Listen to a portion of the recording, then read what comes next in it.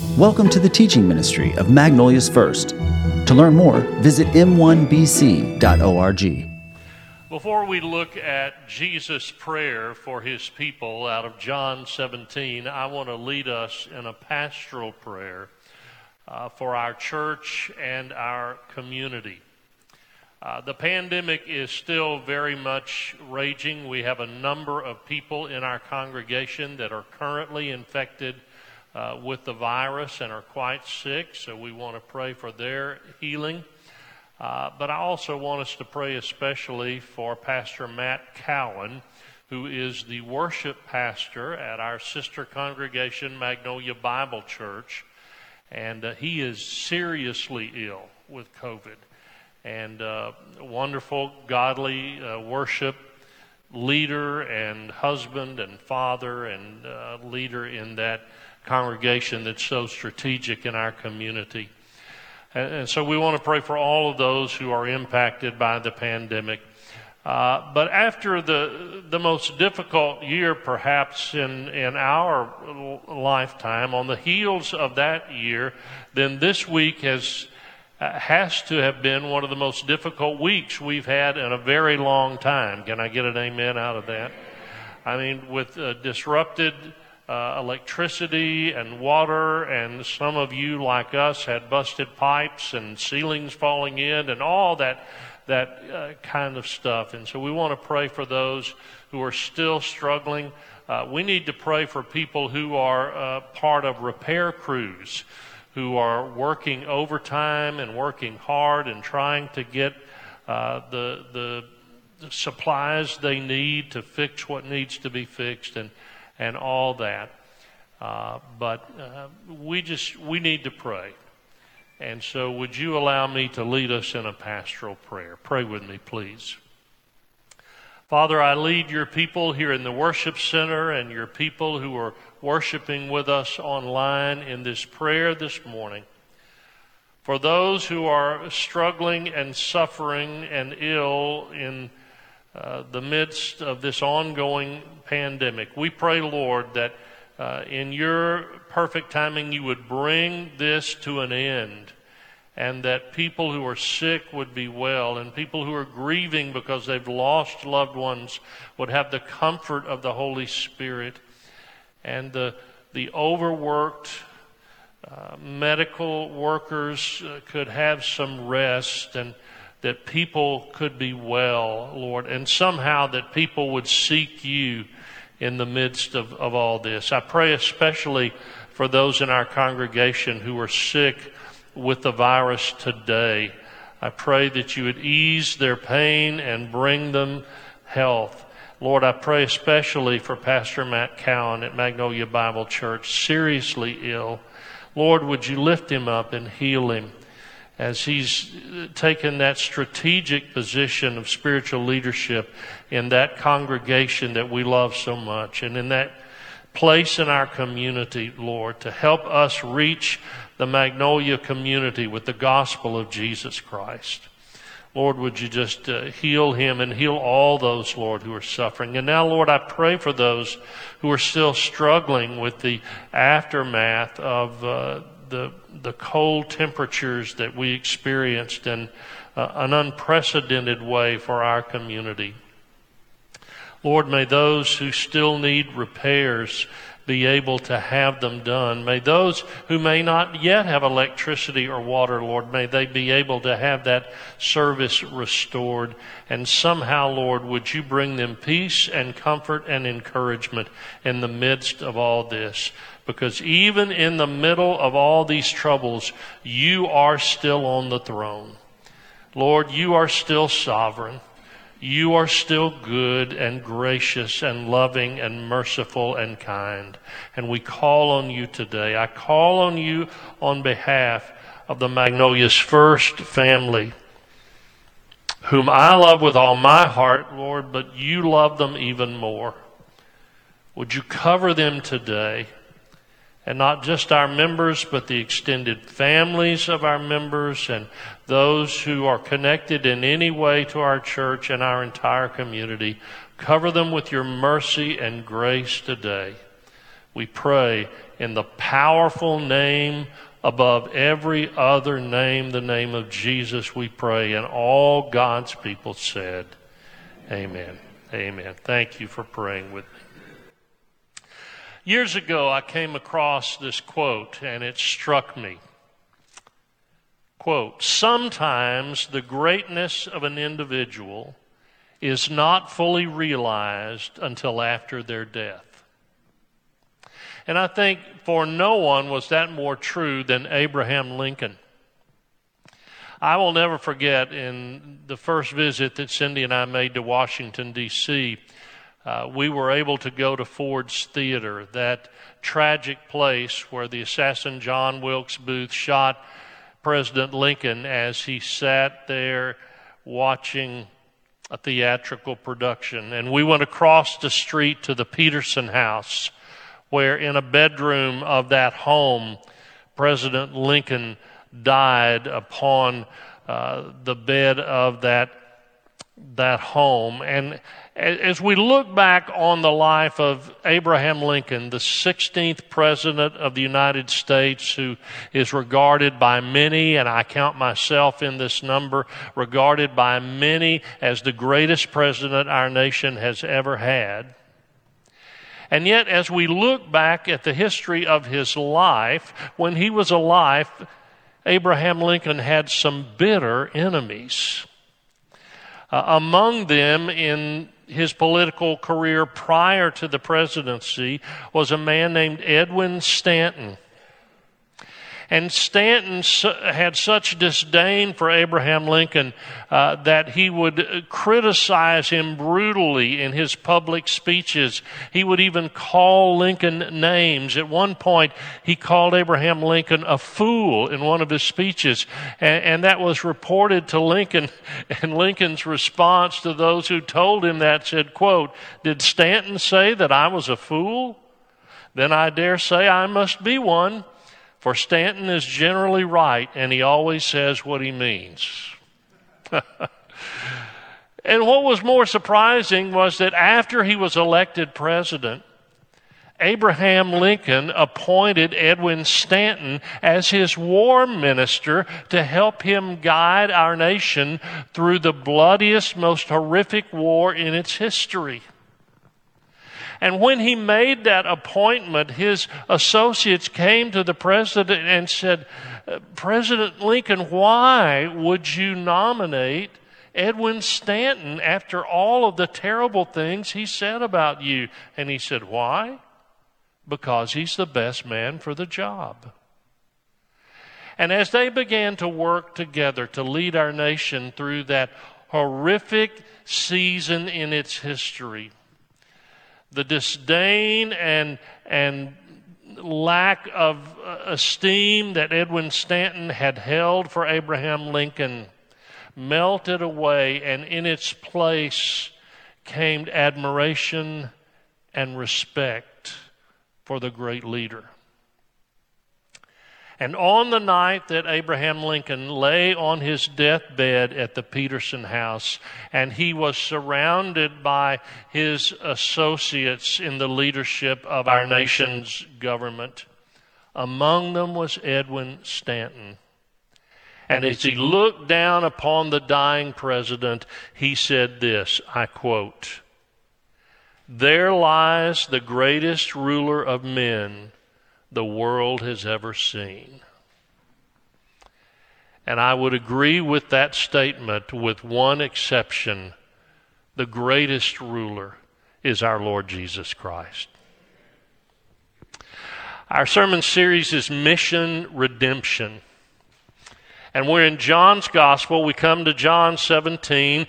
And as we arrive at John 17, Jesus knows that his death is just hours away.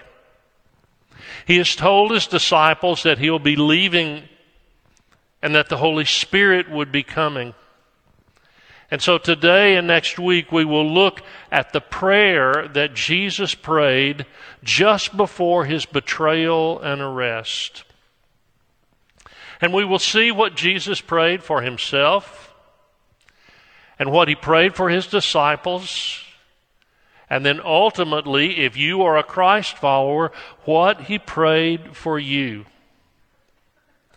And you'll find it remarkable that he did not pray for you wealth or ease or comfort. But instead, he prayed for both his disciples and for us that in his physical absence, we would know his spiritual presence and that you would be protected. Not protected from the troubles of the world, he promised us those would come, but protected from spiritual corruption and unholiness from the world. And how would that happen? Through the ministry of the Holy Spirit and the Word of God, that you would be, as I've titled today's message, protected by the truth. So let me give you the physical setting so that you can imagine what is taking place. In John 17, as it begins, it is likely somewhere between midnight and dawn of the first Good Friday, the day of Jesus' crucifixion, between midnight and dawn. And Jesus and his disciples are making their way from the upper room somewhere in one of the suburbs of Jerusalem through the city, and they're about to pass over the Kidron Valley. We see that in chapter 18, verse 1. So somewhere en route, they're going through the city, and Jesus stops at some point to offer a prayer to the Father. It perhaps took place at the temple as they walked through, and during the season of Passover, the temple would be brightly lighted with torches of flame in celebration of that great Jewish recognition. And as the chain of events that would quickly lead to the cross are about to be triggered by Jesus' betrayal in the garden and subsequent arrest, Jesus, before this takes place, stops to pray. He prays first for himself, then he prays for his disciples, and then we'll see, especially in next week's verses 20 through 26, he prays for you. He prays that you would be protected from the enemy and from the sinful culture that would hate followers of Christ. And so I want this to seep deeply into our understanding. Our big idea today is your only protection in a fallen world is the truth of the gospel. The truth of the gospel. So go with me into the narrative of Jesus' prayer. John 17, we'll begin with verse 1. Follow along in your copy of the Scripture. I hope that you brought it or that you have it there at home, but if not, follow along from the New Living Translation, John 17, verse 1. After saying all these things, Jesus looked up to heaven and said, Father, the hour has come. Glorify your Son so he can give glory back to you. Now, no doubt the disciples who are still just not fully understanding what's taking place, and they understand Jesus is saying that he's going to die, and they wonder when they hear Jesus pray, glorify your Son, how is dying going to glorify Jesus? They haven't yet quite grasped that he must die to fulfill his mission to bring redemption. Redemption to condemned sinners like you and like me. Sinners who are guilty before a holy God because we are sinners both by nature and by choice, which condemns us in the presence of a righteous, holy God. We are condemned without hope, but his sinless death would pay the debt for us we could never pay, so that all who would believe and receive could have the gift of eternal life by grace through faith. Jesus prayer continues, verse 2. For you have given him authority over everyone. He gives eternal life to each one you have given him. And how does that happen? Verse 3. And this is the way to have eternal life. To know you, he says to the Father, the only true God, and Jesus Christ, the one you sent to earth. And so with that clarity about how one has eternal life only through knowing Jesus, I think it's important that I stop at this point in the message and ask you who are here in the worship center and you who are watching online or anyone watching later or listening to the podcast to ask you this question: do you know Jesus? I'm not asking you if you're a Baptist or a Catholic or a Methodist or whatever denominational label somebody might wear. When we get to heaven, we won't even remember those labels. Do you know Jesus? Have you put your faith and trust in him? Is he your Lord and Master? That's the only thing that matters. That's why Jesus came to earth. That's why he died. His prayer continues, verse 4. I brought glory to you here on earth by completing the work you gave me to do. In just hours, Jesus would hang on a cross. He would die. And for 3 days he would lay in a borrowed tomb. But then on that glorious first Easter morning, he would be resurrected to life. And after a short time spent on earth in his resurrected body, he would ascend once again to heaven to be in the presence of the Father. So Jesus prays, verse 5, Now, Father, bring me into the glory we shared before the world began. I have revealed you to the ones you gave me from this world. They were always yours. You gave them to me, and they have kept your word. Scholars and Bible teachers for generations have debated the biblical doctrines of election and predestination. And it's still, that debate is going on today. And they struggle with the sovereignty of God and the free will of man. And in my simple way of thinking, I think the basic problem is we're trying to understand God in earthly terms. What I'm saying is everything that we know in our existence is based on a chronological timeline. We live in time. The earth spinning and going around the sun and all that stuff. Everything is based on time. But our God is above and beyond time. He's the same yesterday, today, and forever. And so when we're trying to say, did God choose us, before the creation of the world? So did we really have a choice? And I just, here's what I know. The Scripture says it's not God's will that any should perish.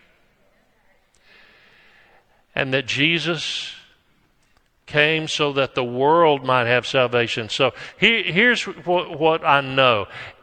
Anyone who is a Christ follower is not an accidental Christian. You were known by God before time began. You were called to faith. No one comes to faith without being called by the Father through the presence of the Holy Spirit. We are given to the Lord Jesus.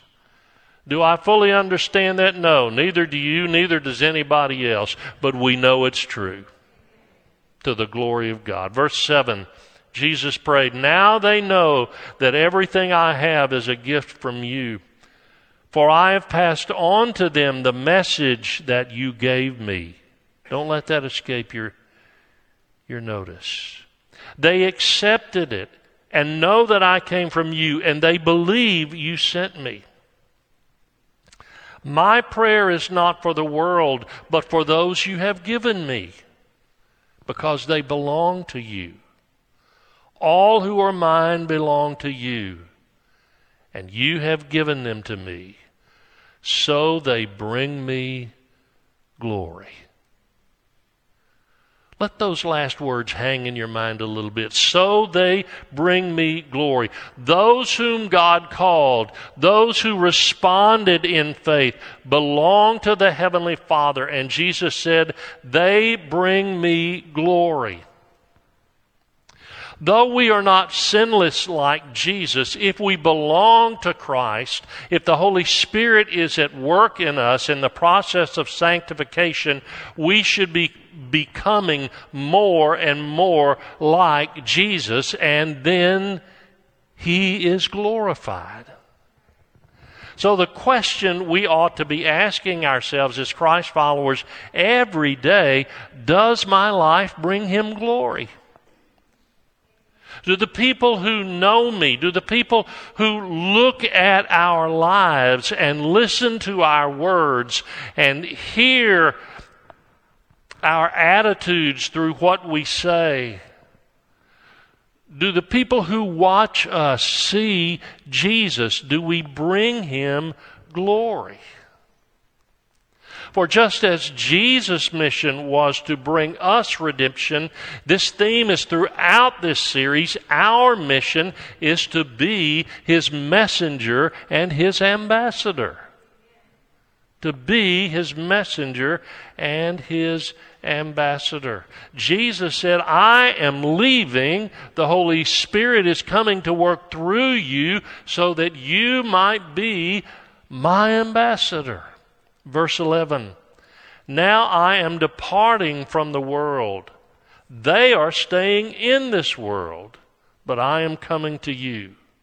Holy Father, you have given me your name. Now protect them by the power of your name so that they will be united just as we are. Now, I just can't let this go by. Jesus' prayer for us was that we would be united. And can I tell you that the last year in the church has been the greatest year of disunity I can ever remember? It has been the most difficult year of ministry that I have ever experienced in more than 50 years of ministry. And every pastor in America will tell you that.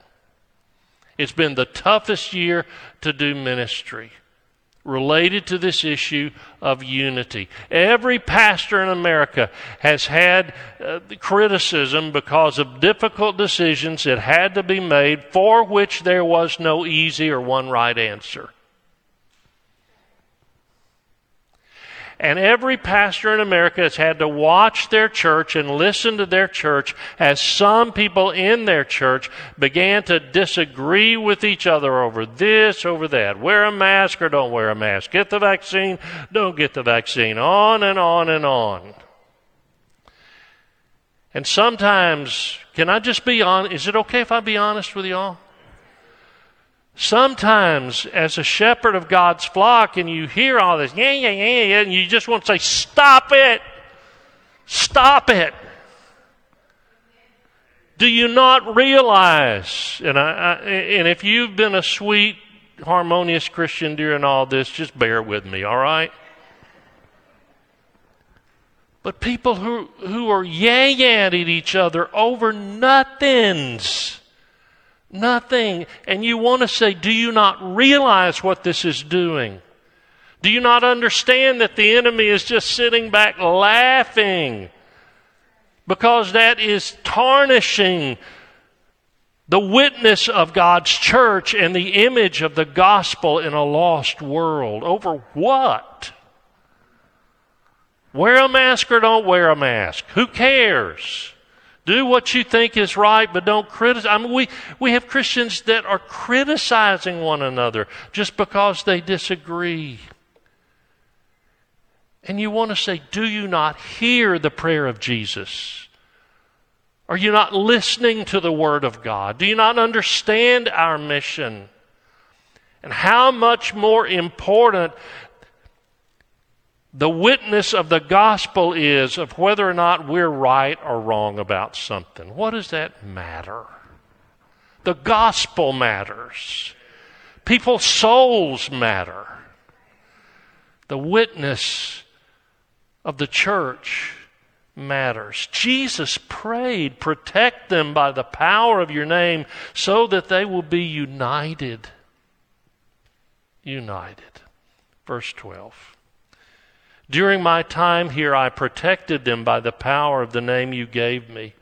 I guarded them so that not one was lost except the one headed for destruction, as the Scriptures foretold. And that was Judas, of course. Now I am coming to you. I told them many things while I was here with them in this world, so that they would be filled with joy. I don't want you to miss that either. Can I just ask you something? How's your joy? How's your joy? I'm not asking about your happiness. Our happiness can be disrupted by a whole bunch of different stuff. Our happiness can get disrupted by our circumstances. Our happiness can get disrupted by a pandemic. Our happiness can get disrupted by not having any power and you don't have gas heat. Our happiness can get disrupted by busted pipes and falling ceilings and all that. Our happiness can get disrupted by our circumstances, but joy is different. Joy is not tied to our circumstances.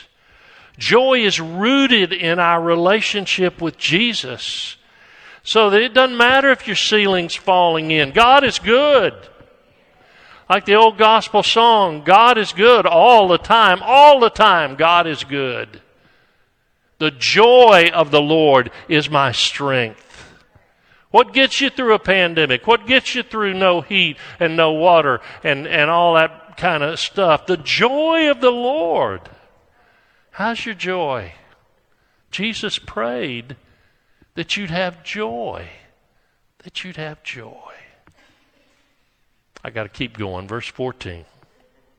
I have given them your word, and the world hates them because they do not belong to the world, just as I do not belong to the world. I'm not asking you, this is such a great verse. I'm not asking you to take them out of the world, but to keep them safe from the evil one. They do not belong to this world any more than I do.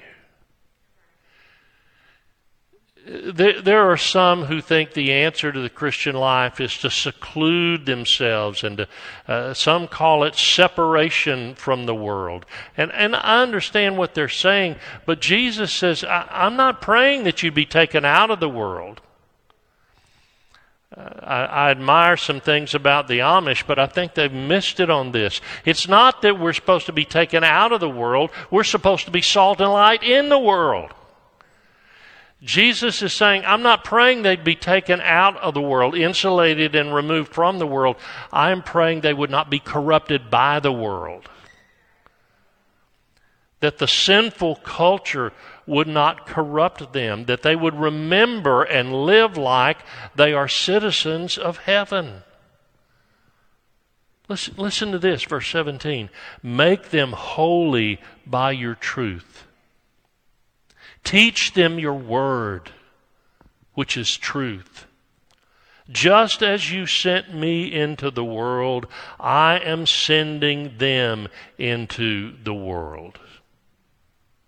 That our lives would be transformed by the power of the Holy Spirit, that the image of Jesus would emerge from the way that we speak and act and live, and everyone in our circle of contact and influence would see that there's something different, there's something supernatural about us that's not us, it's Him. Verse 19, and I give myself as a holy sacrifice for them, so that they can be made holy by your truth. I'm going to take you, we're going to stop there in Jesus' prayer, and I'm going to take you to a passage of the Apostle Paul. One of the other pastors preaching in Resonate a few weeks ago read these verses and said, these are verses that Pastor Ed reads all the time. Well, he was right. because these are some of my life verses, Romans 12, 1 and 2. In addition to Proverbs 3, 5 and 6, or Philippians 4, 6 and 7, those three passages are kind of my life verses. So I want to revisit these two verses because I think they are so foundational for what we are all about. So look with me, Romans 12, 1 and 2. I'll read these two verses and then we're going to kind of dissect them a little bit. Paul said, "And so, dear brothers and sisters, I plead with you to give your bodies to God because of all He has done for you." Let me just stop there and thinking. Jesus, as He was praying that prayer in John 17, was looking forward to the cross. Paul here in Romans 12 is looking back at the cross. It's all about what Jesus did. Let them be, these lives of ours, these bodies of ours, our very being, Paul means, let them be a living and holy sacrifice, the kind He will find acceptable. This is truly the way to worship Him. Don't copy the behavior and customs of this world, but let God transform you into a new person by changing the way you think. Then you will learn to know God's will for you, which is good and pleasing and perfect. We ought to be stopping now, but I'm not going to stop. Is that okay with you? I got some more that God's given me to say. Chuck Swindoll is one of my very favorite preachers, and he said something years ago that I want to share with you. Listen to this quote. If His Word is not working in us in a life-changing way, the world will be. Make no mistake about it. Dusty Bibles lead to dirty lives. So how do we apply what Paul said in Romans 12, 1 and 2? Let me break it down in our next steps to bring the message to a close. First of all, it means you deny self and yield your life to Christ. That first verse, give your bodies, and it doesn't just mean your physical bodies, it means your entire being. Give your bodies to God because of all He's done for you. Let them be a living and holy sacrifice, the kind He will find acceptable. Here's what Paul is saying. The victorious Christian life doesn't happen accidentally. It must be intentional. You can't just cruise through life and kind of hope it happens. The kind of transformation that God wants to do in our life only comes when we intentionally, daily deny self and yield to Christ. Our sinful natures are stubborn. They will not voluntarily lay themselves down. We have to deny them. So you must deny yourself and every day say, Lord, I'm yours. I don't belong to me. It's not about me. I belong to you. Yield yourself to Christ. Here's the second. You must reject the secular worldview and embrace a biblical ethic and lifestyle. Verse 2 begins, don't copy the behavior and customs of this world. There is a distinct and growing divide over what the culture says is right and normal and acceptable and okay and even good. There's a distinct and growing divide between that and what the Scripture says is true. And what the Scripture says is true. And you have to be aware of that. You have to be aware of the corrupting influence of the culture. And the younger a person is, the stronger that ethical, spiritual, gravitational pull will be. Why is it, do you think, the younger generation doesn't have the kind of convictions we do about abortion? because the gravitational pull of the culture is working every day to suck them in. And to tell them that things like cohabitation and homosexuality and abortion and go on down the list, that those things are okay. That's the way of the world. But we must recognize that there's a difference between what the world says is right and what God's Word says is right. Here's number 3. We must study the Scripture diligently for insight into how to live for Christ. Verse 2 goes on, let God transform you into a new person by changing the way you think. And can I just be this honest with you? You can't live according to Scripture if you don't know the Scripture. And Swindoll's quote about dusty Bibles lead to dirty lives is absolutely right. If the only time you read the Scripture is when you come to church, you will not be equipped to live for Christ. It'd be like not eating a meal. How many of us would go from Sunday to Sunday and not eat a meal? I obviously eat way too many. Because we're concerned about feeding our bodies, but we're not as concerned about feeding our minds and our spirits the truth of God. We must know the Scripture. Not just for Bible knowledge, so you can impress somebody with how much you know about the Pentateuch or, some Bible. No, about what the Bible says about how to live for Christ and what is right and what is true and what's not. Study the Scripture. One more. With all that, then, you govern your attitudes, actions, and words according to God's will and what will bring Him glory. Verse 2 ends, then you'll learn to know God's will for you, which is good and pleasing and perfect. I heard about a sister in Christ this week who one of her loved family members had not been treated as she should have been. And she said, I had things I wanted to say. I was so angry, but I didn't say them because it would not have brought glory to God. And I thought, she gets it. She gets it. We're not free to indulge our impulses and urges.